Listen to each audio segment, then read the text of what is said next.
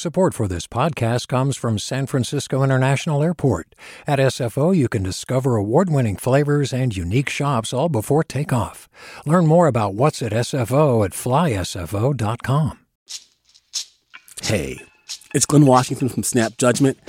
And if you love what you're hearing, and I know you love what you're hearing, please consider becoming a KQED member. Get special access to cool events, behind-the-scenes footage, and so much more. Plus, you'll sleep better at night knowing you did your part for the community you depend upon. It's in you. Please be in it. Visit donate.kqed.org/podcasts to sign up now. That's podcast with an S. Thanks. From KQED. Good morning. This is the California Report. I'm Saul Gonzalez in Los Angeles. California has reached 1 million confirmed coronavirus infections, only the second state to reach that grim milestone after Texas. It comes nearly 10 months after the first cases were confirmed in the Golden State. Earlier this week, State Health and Human Services Secretary Dr. Mark Ghaly said we can still slow down the virus by our individual actions and decisions. So I implore all Californians to sort of look in the mirror, ask what you can do differently. How much more can you keep your mask on? How much more can you work with your own communities, your own family members to plan events in a lower risk way? Each of those efforts makes a difference. We know that it does. We've seen it in our data for months, and it's together we can make that difference and be committed to it. Now, because of a spike in virus cases, many California counties are rolling back or stopping their reopenings.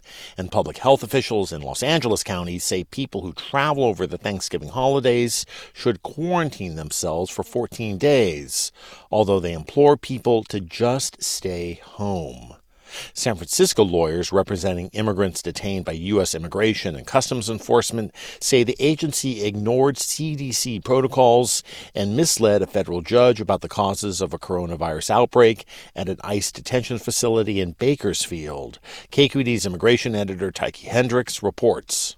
Plaintiffs say more than 60% of detainees and a quarter of the staff at the Mesa Verde Detention Center got COVID-19 this summer.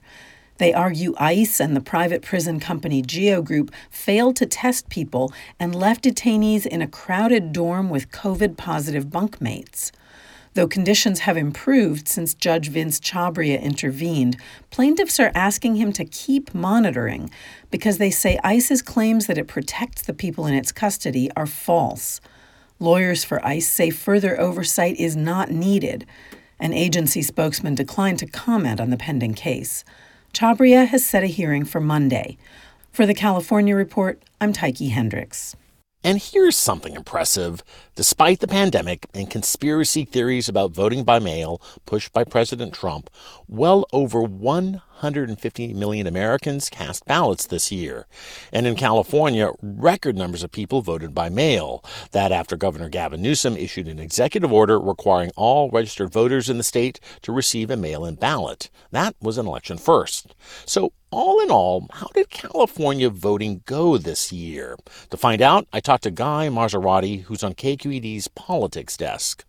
Well, it went really well, and that's, conversations that I've had with more than a dozen registrars, election officials, voting advocates. They all seem to say, given all the circumstances preceding this election, happening in the middle of a pandemic, so many changes to adapt to that, the election administration went really smoothly in California, and most think that the changes that we experienced this year could actually provide kind of a framework or a baseline for how voting happens in the state going forward. And just remind us again of the raw numbers. I mean, how many people voted and how did they vote? Yeah, we saw huge numbers of Californians vote in this election, somewhere between 16 and 17 million votes cast. More than 12 million voted before Election Day, large majorities opting to use their mail ballot. And that really took the burden off of election officials because they were able to process those ballots ahead of time. And you saw a huge number of votes released right on 8 o'clock on election night. And looking ahead, does it look like universal vote by mail is here to stay in California? Yeah, so I think that's the direction that we're heading in. We already heard this week Assemblyman Mark Berman in the Bay Area. He authored the law that made vote by mail universal this election. He said he already plans in the next legislative session to introduce a bill that would once again, for all future elections, send every registered voter a ballot. So I think that's something that's here to stay. I think the bigger question is what happens to in-person voting, right? I think this election was an anomaly in the fact that Congress gave counties and states a lot of money through the CARES Act to administer the elections. So election officials were basically able to put on two elections. They were able to send out these mail ballots with postage paid for. They were also able to open all these in-person voting locations for people who chose to vote that way. Going forward, I think a lot of election officials would say, let's just go all in on vote by mail and kind of save that duplicate cost if we're not going to get this money in the future.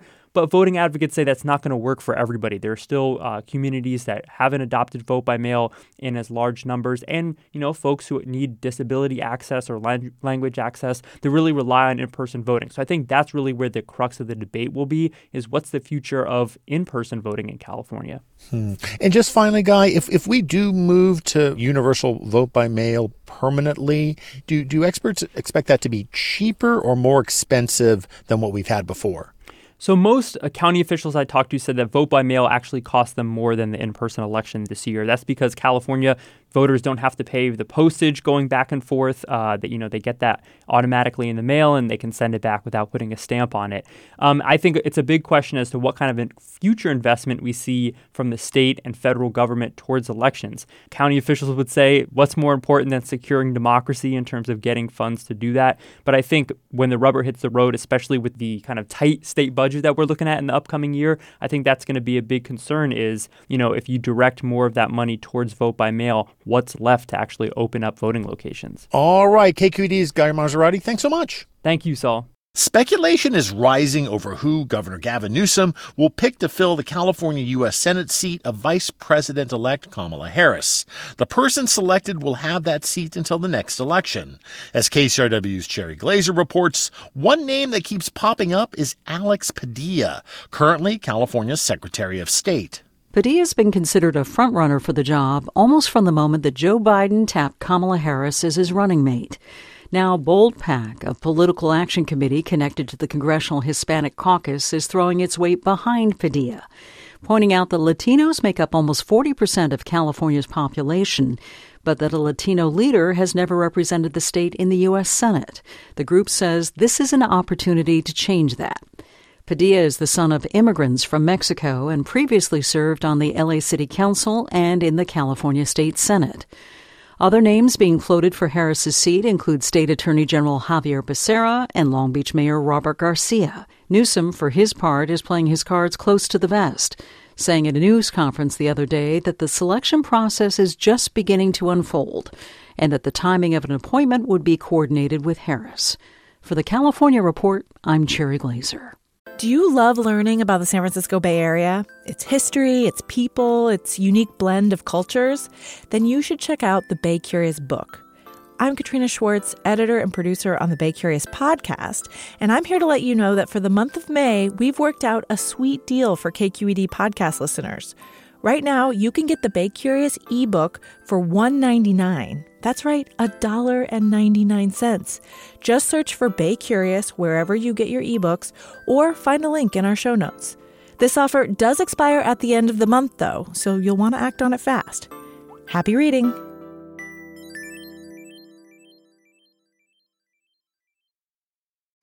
Hey, it's Avery Trufelman, host of Articles of Interest, and I've got to say, I've been a fan of KQED ever since I was a little kid, and I would come out to San Francisco to visit my grandma. It was just what we'd always turn on every time we got in the car, every time we were making dinner and turning on the radio. It was always KQED. And then over the years, I've become a massive fan of KQED podcasts because this is local reporting at its best. These are answers to questions you've always wanted to know, interviews with exciting, unusual voices, necessary journalism, all told with love and care and artistry. And did you know that a majority of KQED's funding actually comes from members? It's just people like you and me supporting the programs they love, while also getting access to cool events, behind-the-scenes footage, and so much more. If you want to sign up and be a part of this amazing community, Visit donate.kqed.org/podcasts to become a member today. That's podcasts with an S. Thank you for listening, and thank you for your support. What happens when the need to build more housing in California collides with worries about wildfires? Well, Attorney General Xavier Becerra is warning San Diego County supervisors about giving the green light to a nearly 2,000 home development in a semi-rural area prone to fires. In a letter sent to the supervisors, Becerra warns about the wisdom of building in a fire hazard area and says the development doesn't have a robust evacuation plan in the event of a wildfire. Becerra wrote the letter citing his authority to enforce California's Environmental Quality Act, or CEQA. And staying on fires, State Insurance Commissioner Ricardo Lara is asking insurance companies to extend some benefits for victims of the 2017 and 2018 wildfires. The California Report's Lily Jamali has more. Lily? Hi, Saul. Well, the Department of Insurance reports getting numerous complaints about insurers threatening to stop paying for living expenses as fire victims struggle to rebuild or buy replacement homes. It might come too late for some because we just passed the second anniversary of the Camp Fire. 2 fire survivors I've spoken with told me that in the run-up to the anniversary this weekend, their insurers made clear that they would halt the living expenses they've been paying since the fire. The insurance commissioner's letter basically asks insurers to extend those benefits going forward for now. It's an acknowledgement that many of these victims have had a really hard time getting settled someplace new or rebuilding as costs have skyrocketed, and this is expected to buy them some more time when many are still struggling. Saul? That's the California Report's Lily Jamali. And now a break from California's stories that happened this day, this week, or even this century. KQED science reporter Danielle Venton has a story about ancient big game hunters and an unexpected discovery. 9,000 years ago, in the highlands of Peru, people made a living in the harsh landscape by hunting and gathering. UC Davis anthropologist Randy Haas studies these early people. How people organize their communities, where they're leaders, things like this. The discovery of a new burial site took him in a new direction. The main thing that the individual was found with was a little pile of stone tool artifacts. Points of spears and darts, scraping tools and red ochre pigment used to prepare animal hides. To the best of our knowledge, this is a toolkit for somebody who's invested heavily in big game hunting. So at this point, this was a really exciting discovery in and of itself because we hadn't seen anything like it. The conversation that ensued among the excavating team was, he says, in hindsight funny and maybe even a little shameful. So the conversation went something like, oh, he must have been a really great hunter. He must have been a really important part of society. Maybe he was a chief, right? These are some of the conversations that were flying into the evening. Research into contemporary hunter-gatherer societies show men taking the lead. But that was not true in this case. Project bioarchaeologist James Watson of the University of Arizona examined the remains. He came to me one evening. He said, Randy, you know your hunter burial. I think he's actually a she. This got Haas wondering, was this hunting woman exceptional, or could she have been the norm? He began scouring past research. And when we did that, we began to find that it was just as likely that we found female burials in association with big game hunting tools as male burials. Haas now suspects these ancient people did not clearly separate tasks for men and women, but shared them. He's cautious about drawing too many lessons from this, but he does say there's no reason to think sexist workplace roles are somehow natural. For the California Report, I'm Danielle Venton. And finally, feeling a little overwhelmed by the news lately? Well, this week on our sister show, the California Report magazine, host Sasha Coca tells us they're serving up some comfort food to soothe your stress. The California Report is turning 25 this year, and we've been taking a dive into our archives to find some of the most delicious California food stories we've brought you over the years. From traditional favorites. The potato pancakes Ira's mom, Andrea, and sister Shannon made were terrific. Crispy and warm, dunked in applesauce for that perfect combination of grease and fruit. To creative fusion, border style. It's like fried fish, sort of like a Baja-style fish. The chili peppers and onion and stuff like that. Baja style at a Chinese restaurant? To us, it's like a fusion, Mexican ingredients with the Chinese. And of course, a little something sweet. And at Donut Man, there is one kick above all others. Definitely heard a lot about the strawberry one. A shell of fried dough jammed with fresh strawberries, drenched in a thick strawberry syrup. It's a feast for the ears this week on the California Report magazine. And that is the California Report for Friday, November 13th, a production of KQED Public Radio. Our engineers are Katie McMurrin and Danny Bringer. Our producers are Mary Franklin Harvin, Alice Wolfley, and Holly J. McDeed. Our senior editor is Angela Corral. I'm Saul Gonzalez in Los Angeles. Thanks so much for listening, and have a good weekend.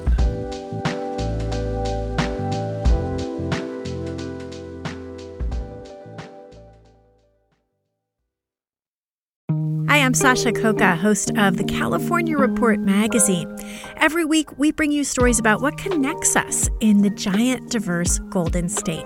Because what happens in California changes the world. I love this place. We were once seen as like the place to be, California. The land of milk and honey. That's where you go to Sunshine State, but we just have challenges right now. KQED's California Report magazine. New episodes drop every Friday, wherever you get your podcasts. Hi there, I'm Rand Abdel Fattah from Throughline. If you're listening to this podcast, you know that KQED produces exceptional storytelling that keeps you informed, inspired, and entertained. Their podcasts cover issues from your neighborhood to the entire country and everything in between. Support this work today. You can help us continue to bring quality podcasts to your ears. Just head to donate.kqed.org/podcast. That's donate.kqed.org/podcast.